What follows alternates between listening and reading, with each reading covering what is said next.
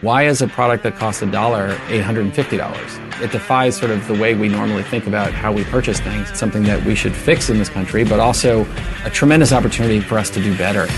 Helping business leaders grow themselves, their team, and their profits. This is EntreLeadership. Now, here's your host, Ken Coleman. Coming to you from the Music City, this is the broadcast of Leaders, by Leaders, for Leaders. Thank you so much for joining the conversation. Here's what we've got coming up for you. Our feature conversation is a true innovator, Doug Hirsch, who is the founder and CEO of GoodRx. So let's get right to it, shall we? So Doug, a little brief bio on Doug, one of the first 30 employees at Yahoo. And so this is a guy who was obviously in an innovative online environment, if you think about the early days of Yahoo. And so he was involved with creating communities like GeoCities and Yahoo Groups. So always been on the front lines of what we've seen as the early pioneer days of the internet. In 2005, he went on to join Facebook as vice president of product. So then in 2011, he saw an opportunity, and you're going to hear our conversation. We really break this down about how he saw an opportunity. And I think this is great for leaders of all shapes, sizes, roles, whatever it is that you are leading, where you're leading, because this is really good to say, hey, are we constantly looking for opportunities to solve big problems? I think that is the true formula for a breakthrough business. So let's listen in as I talk with Doug Hirsch. I want to start with the why behind GoodRx. I love these type of stories because a vision is so important to a successful company. And I'd love for you to take us back wherever you want to, but sometime before we launch GoodRx, before you do that, what was the why? What was the situation involved with this needs to happen, so let's do this? I've always been attracted to really messy problems. You know, I spent much of my life trying to take disorder and turn it into order. And, you know, in the case of GoodRx, I was with two good friends of mine, and we had decided we wanted to work together in some shape or form. And then I had this bizarre experience of going to a pharmacy and being presented with the cost of a prescription, which was about $500 and far more than I'd expected to pay. And this concept that, like, there was no information available to consumers just blew my mind. You know, if you think about the world we live in today, where you can Google anything and you can get information on pretty much anything, and healthcare remained this black box, this mystery where we walk in and we stand there and a guy with a computer just says a number. It just seemed broken. And so I guess the why for me was just, could we unravel this? Could we unravel the mystery of healthcare pricing where all Americans were just in the dark and had no information? And that was the sort of spark that ignited this odyssey. What'd you find out when you started unwrapping this? Well, as with all entrepreneurial experiences, you first get a whole bunch of people who tell you what a waste of time the whole thing is. Of course. We reached out to a bunch of different people in a bunch of different healthcare-related aspects, whether they be people who worked at pharma companies or people who worked at pharmacies, and they all had information that was either wrong or just they were just super negative. They were like, you're wasting your time. Every American has insurance. Nobody really cares about this problem. It's impossible to get this information. No one will work with you. And, you know, there was a lot of negative in the beginning, which for me is sort of fodder and fuel for, I just want to do this that much more. If that many people are saying no, there's got to be something here. So we also found out that there were about 14 states that had websites that were publishing pricing information. And so we went out to look at those websites, and 7 of them didn't work, and the other 7 were totally wrong. And, you know, it's this messiness that I find just addictive. And it was just so fun to get into this process and to take all this both pessimism and misinformation and say, could we do better? You know, because it just seems like there had to be a better way. And I also love being in spaces where there's no competition. I'm super insecure. So this, you know, being in a Coke versus Pepsi game where we have the same product, I'm just trying to outmarket the next guy.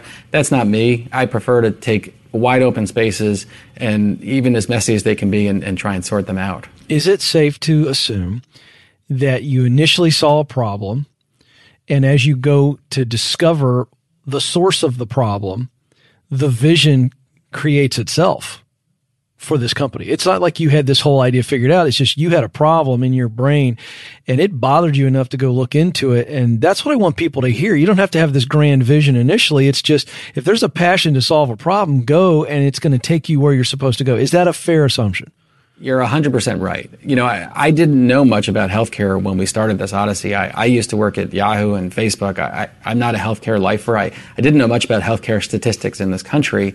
I just knew that I was facing something that just was unacceptable. That there's no way that the American consumer, imagine any other product imagine you walked into a sporting goods store and you said, I want to buy that baseball bat. And they said, well, we can't tell you how much it is until you hand us your card. It just seems so broken. And for me, I didn't quite understand the big picture of how much we could help the rest of America at that time. When I started digging in and realizing how huge this problem is, and of course, how huge the opportunity to help in this country is, that's when I got really, really excited. And I think that's what's excited me and ignited me to continue to pursue this put myself aside, every American needs help. And it's really, that's the passion that drives this. Yeah. So for people who aren't as familiar with GoodRx, I want to kind of keep this in the context of where you are on this journey. So you get all these no's and you keep diving into this thing. What is the source or sources, or what's the context that kind of creates this giant behemoth that is just completely out of control, like the cost of prescriptions? Healthcare in America defies common sense. I think most people are used to fluid marketplace economics in this country. You buy a product for X and then you sell it in your store for Y. That's what we all learned growing up. It's like supply and demand economics 101. Healthcare doesn't work that way in this country because it's this weird hybrid of for-profit industry and government regulation and insurance and contracts and complexity that basically throw all that stuff out the window. I can't tell you how many times I have to explain to someone that, why is a product that costs $1, why are they charging $850? It defies sort of the way we normally think about how we purchase things, which is both a terrible thing and something that we should fix in this country, but also a tremendous opportunity for us to do better and to try to bring those marketplace economics back into a space that is so skewed. And so in the world of healthcare, as you may know, you have, or specifically in prescriptions, you have pharmacies that obviously sell the products, and you have insurance companies, they're actually called pharmacy benefit managers on the other side, who have these very complicated contracts with the pharmacies. And that relationship can create all sorts of, again, non-market-based pricing. And so we came in and just said, hey, can we provide consumers with information? One thing I've learned in all my years of working on consumer-focused things on the internet is people just want information. Before we talk about savings, let's just talk about handing someone information so they feel more empowered to make decisions that are in their best interests. And so that's sort of the basis. I can get into more detail, but that's I love this because I want people to, because I think there's some entrepreneurs out there that are listening, and just by listening to your story and learning how this all came about, you just kept digging and kept pushing. So that's the initial thing. You weren't trying to solve the cost problem per se. You were trying to get the consumer more aware, which means they're more powerful. Am I following this correctly? An aware consumer is a more in control, or let's say empowered consumer. Yes? The first version of GoodRx didn't actually have savings information in it. That's what I thought. It was just information. It was just saying, hey, if you go to pharmacy A, you'll pay X, and if you go to pharmacy Y, you'll pay Y. Right. And we didn't know about the existence of many of these tools that consumers could use to find savings. We were literally just out on a data-grabbing mission. We were a bunch of engineering and tech geeks who thought, ooh, we can index a few websites and turn it around and make it easier for a consumer to see that information. So that was kind of phase one. What was your revenue model in phase one? There wasn't one. That's what I thought. I know it may sound sort of flippant to say these things, and oftentimes when you hear these backstories, people will color them. In all honesty, we just love this problem. We love that we knew that healthcare was a big marketplace. We certainly knew that there was lots of room to help real people with real problems. But it was mostly just this data exercise of could we get in and could we decipher these complex contracts and relationships to come up with a really simple thing, which is just to tell a consumer how much their healthcare should cost. And, it seems so obvious in retrospect, but it was so much work and effort to decipher it. And even to this day, we have billions of prices. We have data scientists here. We're constantly working to make sure that we're telling you the exact right price at the exact right pharmacy for the exact right drug. And it may look simple on GoodRx. The underneath is wildly complex. That's right. Well, I think it would be fun. So you get going, and obviously you establish some credibility, right? You got the eyeballs. The consumer's going, okay, I trust this. This is good information. That's your momentum. Just take us through. I don't care what pace you take us, because I think this is so much learning, and I'll come back and kind of dive in. But I love this story because I think this is the heart of entrepreneurship, solving a problem. And I love the crusade mentality. Let me also just congratulate you. I think this is the epitome of a crusade mentality. So take us from phase one to where you are now. Just give us a quick summary. What did it look like? How did it begin to move and change? One of the key things about, I think, being an entrepreneur is also just not knowing any better. So true. In hindsight, we like to say, oh, I knew exactly what I was doing. We didn't know what we were doing. No successful entrepreneur ever did. Well, and again, it took us a while to even understand who the players were that were defining what pricing looked like. We kept our head down for many years. We didn't actually reach out and talk to pharmacies. We didn't talk to the insurance companies because we didn't know what to say. We figured they would either shoot us down or ignore us and so it really was almost a lesson in just not knowing any better or not listening to the naysayers and just saying, we're just going to do this because it's right and it's the best experience. And we were lucky enough that we tapped into something, which is Americans' frustration with the ridiculous cost of healthcare, and ultimately established those relationships, which we have today. But if you go back to, say, 2011, when we first put the product up, we were really, again, just trying to inform consumers on how much their healthcare should cost, which even to this day, while we've made some progress, there's so much more that we can do. Today, a consumer still can't really easily look up what their copay will be if they use their insurance at a pharmacy. Good luck trying to figure out what a procedure at a hospital will cost or an emergency room visit. We get lots of news stories about it, but the actual science, as in what you will actually pay when you actually show up to do that, remains in the dark for most people. Why is that? I'm going to interrupt. We'll get back to the story, but I think this is interesting. Why is that? Is it because you got a lot of power players that are making up the cost as they go? Yeah, and I want to be clear. It's not that any party is necessarily going out of their way to be evil. They're all doing what the system has designed them to do, which is you have for-profit pharmacies, you have for-profit insurance companies, you have companies that are often responsible for your insurance that, of course, they're just trying to control costs and be able to provide their employees with a reasonable benefit. But the way all these people do this is they either have to, charge more for something or deny coverage or pay out less, right? And you get these machinations which get put together, and it results in just incredibly complex relationships. So if you take, if you and I both work at the same company and we show up at the same pharmacy, we may still pay different prices because I have a deductible and you don't, or, one of your kids or your wife went and had some services which meant you satisfied a threshold I haven't, or your doctor got an approval and mine didn't. There's so many moving parts in every transaction, which is why, to some extent what we built at GoodRx is we've said we're just going to end run that whole thing. We're just going to say, hey, a pharmacy is willing to accept $8 for this drug. You pay $8, pharmacy gets $8. Ignore everybody else because it's just too complicated. Yes. And that's one of the reasons for our success, I think. There's no question. Okay, so I interrupted you. So that's where you were. You just kind of gave us the end result. That's what's been so beautiful. How'd you get to that point where you're able to work directly with the pharmacy to go, wait a second, what are you willing to, what's your hard cost? Because is the pharmacy, another silly question, Doug, excuse my ignorance, but it usually makes for a good interview.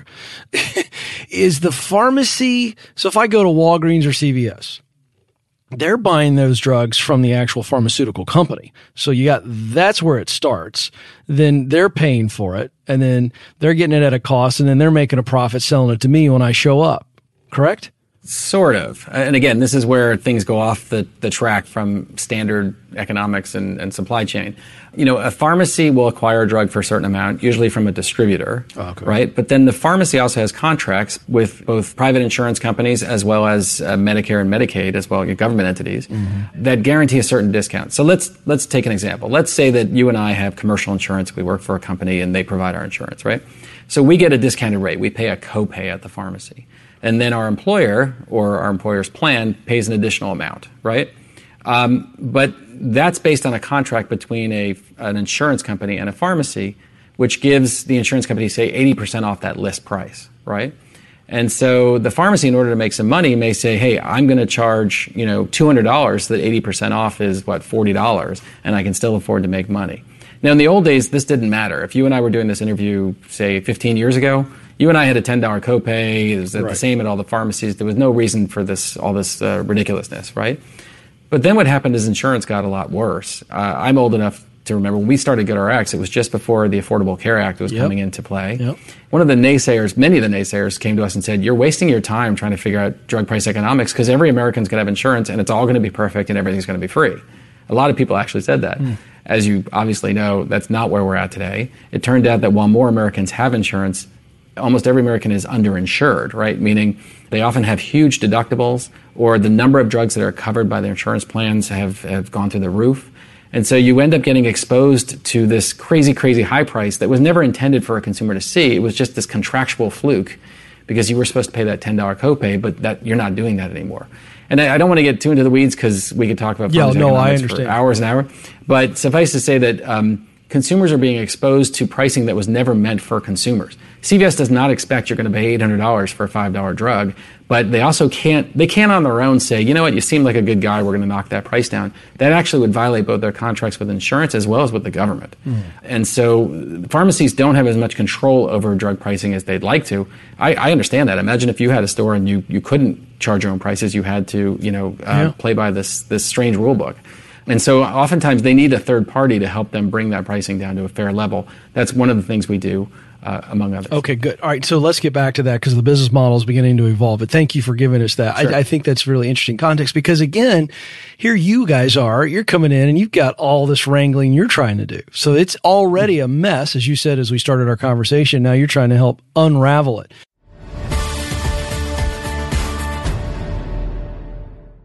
Here's a math refresher. There are only 24 hours in a day, so you and your team need to streamline time-consuming tasks to focus on the activities that make money. Smart businesses are realizing that to reduce headaches as they scale, they need NetSuite by Oracle. NetSuite is the #1 cloud financial system, bringing accounting, financial management, inventory, and HR into one platform. With NetSuite, you can reduce IT costs because it's cloud-based. You can cut the cost of maintaining multiple systems because you've got one source of truth. It's a big deal. And you improve efficiency by bringing all your major business processes into one platform, saving time and cutting manual tasks and errors. So join the more than 37,000 smart companies like Ramsey Solutions that have done the math and are boosting their efficiency with NetSuite. And right now you can download NetSuite's popular KPI checklist designed to drive the right behaviors for your business. Absolutely free at netsuite.com/Ramsey. That's netsuite.com/Ramsey to get your own KPI checklist. This episode is brought to you by Trainual. Even when you're great at running the day-to-day, a lot of leaders struggle to delegate. But delegation is a critical leadership skill, and empowering your team by building that skill just takes having the right system in place. Well, Trainual is that system, and it's a game changer. Trainual is an easy-to-use app that helps document and organize everything about your company in one place. Clear outlines for every role and responsibility, step-by-step training for all your SOPs and employee handbook content, an org chart and directory. You can build accountability tests. Employees can even use Trainual's powerful search to answer their own questions. Companies using Trainual are cutting training time and related costs by up to 75%. Get started with over 300 templates and their world-class support. It's time to get your entire team playing from the same playbook. Visit Trainual.com/Entree today for a demo and get 15% off your first year with code Entree15. That's 15% off at Trainual.com/Entree with code ENTRE15.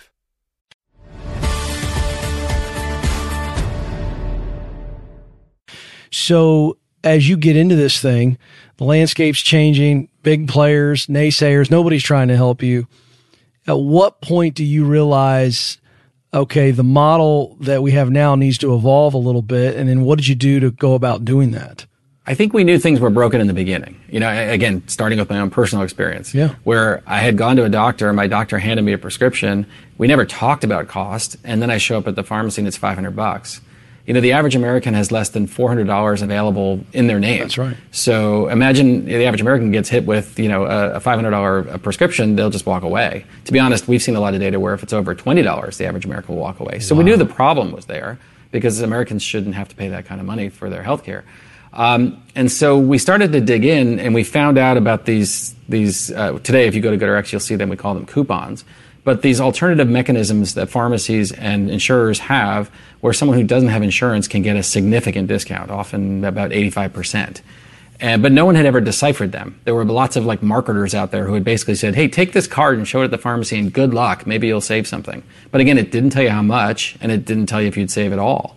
Well, we said, well, what if we can decipher these things? What if we can get all these various programs out there, put them all together, and show the consumer the best way to purchase their prescription? That may be one of these cards. It also might just be a low cash price. So, for example, Walmart has a $4 and a $10 drug list.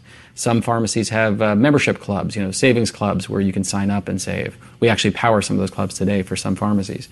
But our attitude was just, we're going to bring all the information together, empower the consumer with all the information they need, and then they can make the best choice. And that's what we are today. Okay. I love that. Now, I'm going to dive into some of the leadership stuff because I think the audience has got good context here. And again, you can go do the research on GoodRx and their story and see what they're doing.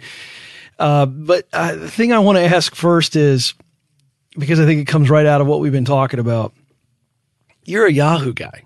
All right. So I already bragged on Doug, told you all about his background. So you go from Yahoo to Facebook and now you get in healthcare. I love this because you didn't know anything about healthcare. You didn't need to know anything about healthcare. You guys, one thing that you talk about and you espouse, and I think this is where I want to start here for leaders, is that you used language that other people were using. It's just a different context now. So you didn't have to become a healthcare expert. You just were a really good problem solver. Mm-hmm. And so then you said, okay, I got to go learn more about this new problem. But the reality is you had a group of smart people, and even you yourself had no experience. Talk about that and how important that is to a startup. The smart people, experience not needed. Let's just have some smart people that know how to talk like everybody else. I think every successful experience I've had in my life has been exactly that, has been surrounded by intelligent people who are just passionate and have the energy to figure something out. The so-called experts that I've run into there in my life don't know what they think. In fact, I'm constantly checking myself to make sure that I don't walk around acting like I'm an expert in this stuff, mm-hmm. because then I'll be that guy that gets disrupted. Mm-hmm. I think even at Yahoo, when I showed up at Yahoo, there was no such thing as like an internet product manager because there was no real internet until then. Even at Facebook, where there was very limited social media and we were kind of inventing it from scratch. The playbook that I've seen work over and over again has just been find a bunch of smart, passionate people and keep attacking the problem and keep hitting it, make mistakes until you end up with something that works. And we could have a long conversation about when to give up. That's a tough one. But I find that when I'm surrounded by smart people, eventually we stumble onto the right answer. Twice now in this conversation, you said you're insecure, which is fascinating. Number one, most people I interview never say that, even though we all are. So either you're very transparent or you've mentioned that on purpose for a reason and how that drives you. Since we all have some insecurity, I'm really curious why you've mentioned that twice and how that feeds what you're doing and how you do it. I think that part of entrepreneurship is always feeling like someone is right behind you trying to take your lunch. Okay. Right? Gotcha. And I feel like from the beginning of my career, I'm not saying it's healthy, by the way. It doesn't necessarily lead to a great lifestyle or good vacations. But, for example, we have a very active competitor monitoring group of people here at GoodRx. I can remember both at Facebook and Yahoo, we were in a constant panic about who the next person was that was popping up that was going to eat our lunch. You look back and you think, that company, really? That company you've never heard of? Like, you guys are worried about them? We were worried about them. We were really worried about them. And I find that as long as you can channel that energy in the right direction, you get incredible results. It builds an urgency. I mean, look, I've been at GoodRx 8 years now. I feel more a desire to move quickly than ever because the bigger we get, the more people notice, the more potential competitors, the more questions. To me, that urgency and that insecurity build into something that makes an amazing entrepreneurial experience where you just won't quit. I love it. I think your answer ties into what you said earlier is you don't want to get to the point where you feel you're so smart that you get disrupted. I thought that was a very insightful comment you made in passing. Don't miss what Doug said there. But, if I can throw out what I find interesting these days is, now I run a company of almost 200 people. And what I'm trying to learn, to be honest, is a different skill these days, which is to realize that I don't have all the answers. Right. I'm actually spending a lot of time these days keeping my mouth shut because there are a lot more smarter people here than I am. And my way is not always the right way.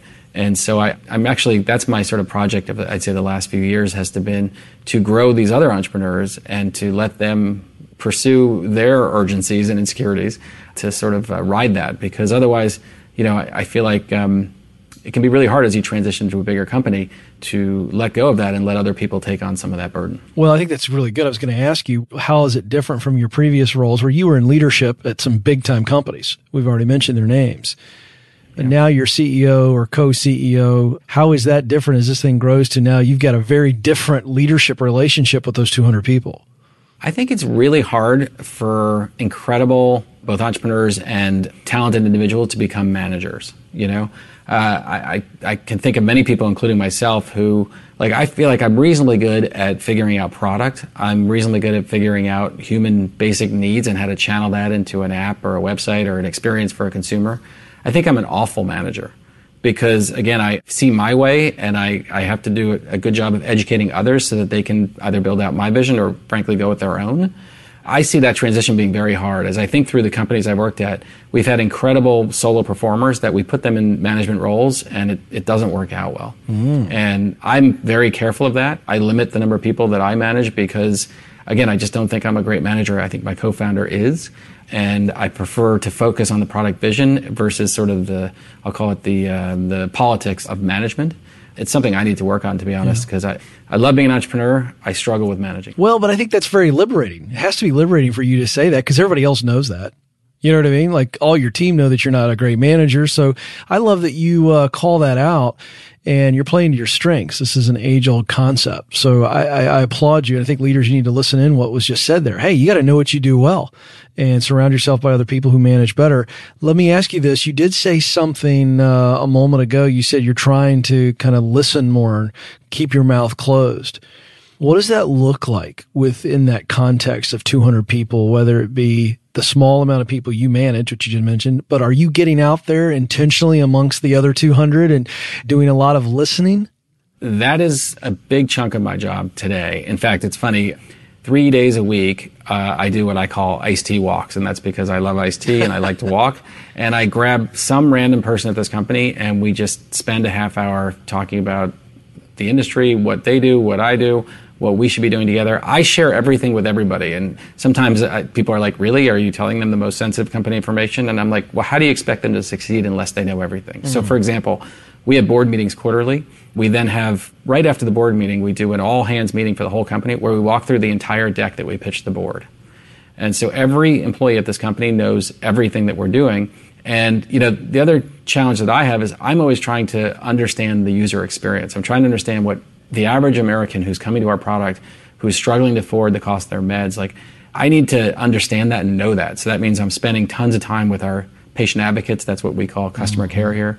You name it. Anybody who wanders into my office gets more than they bargained for because I'll spend 3 hours digging into our product and our experience and our marketing and how to do it better because I want to get that banter. I feel like also friction causes the best product, meaning I want two smart people to go at it and the best answer will rise to the top.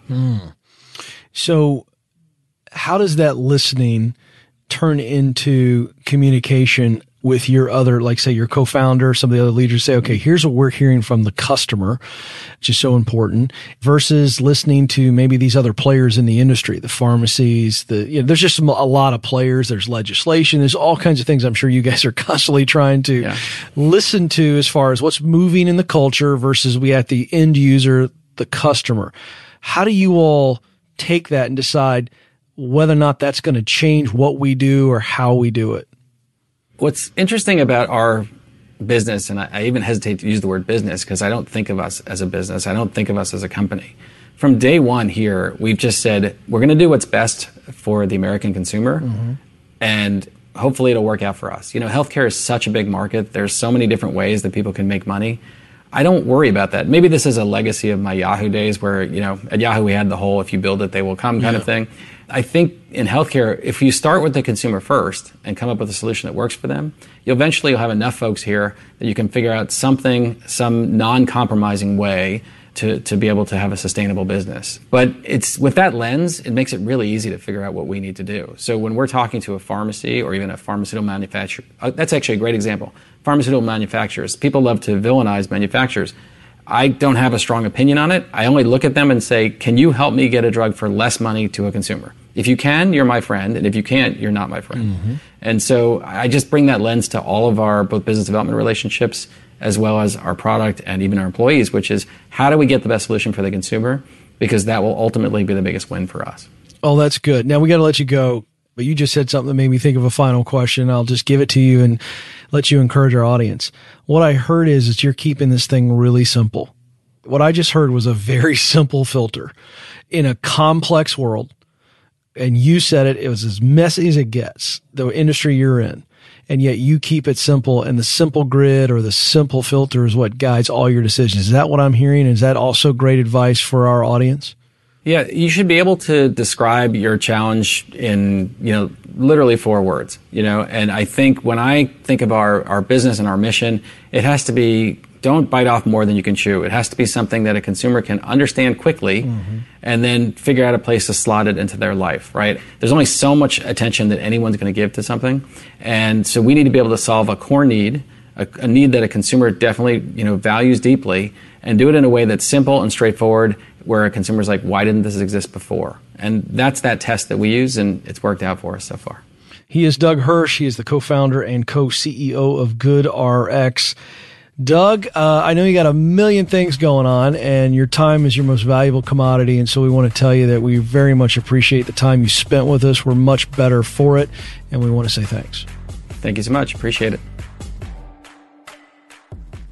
Big thanks to Doug Hirsch for hanging out with us. I had the sense talking to him the whole time, he was very engaging, that his brain is always thinking about big, big things.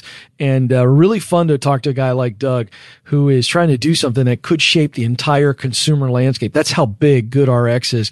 And I took away a lot from that. I think that may be a listen 2 or 3 times to pick up on some of the things that he said. Really, really good stuff. All right, speaking of good stuff, did you think it was good stuff?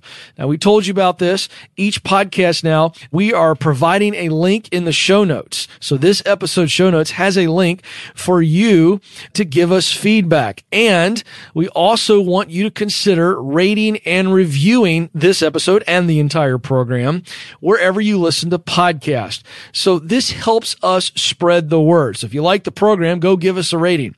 If you like the program and you haven't subscribed, hit that subscribe button. And if you like the program and would tell others to listen, how about clicking that share button? It's right there as you're looking at the episodes. You can share with one click to people that you think might enjoy the episode. So all those things I just told you about, it's all about your feedback, because we want to serve you. If you aren't happy with what we're giving you, then we won't continue to be able to do the program, because it is for you. So thank you so very much. On behalf of the entire EntreLeadership team, we truly value. Thank you so much for listening. We'll talk with you again very soon.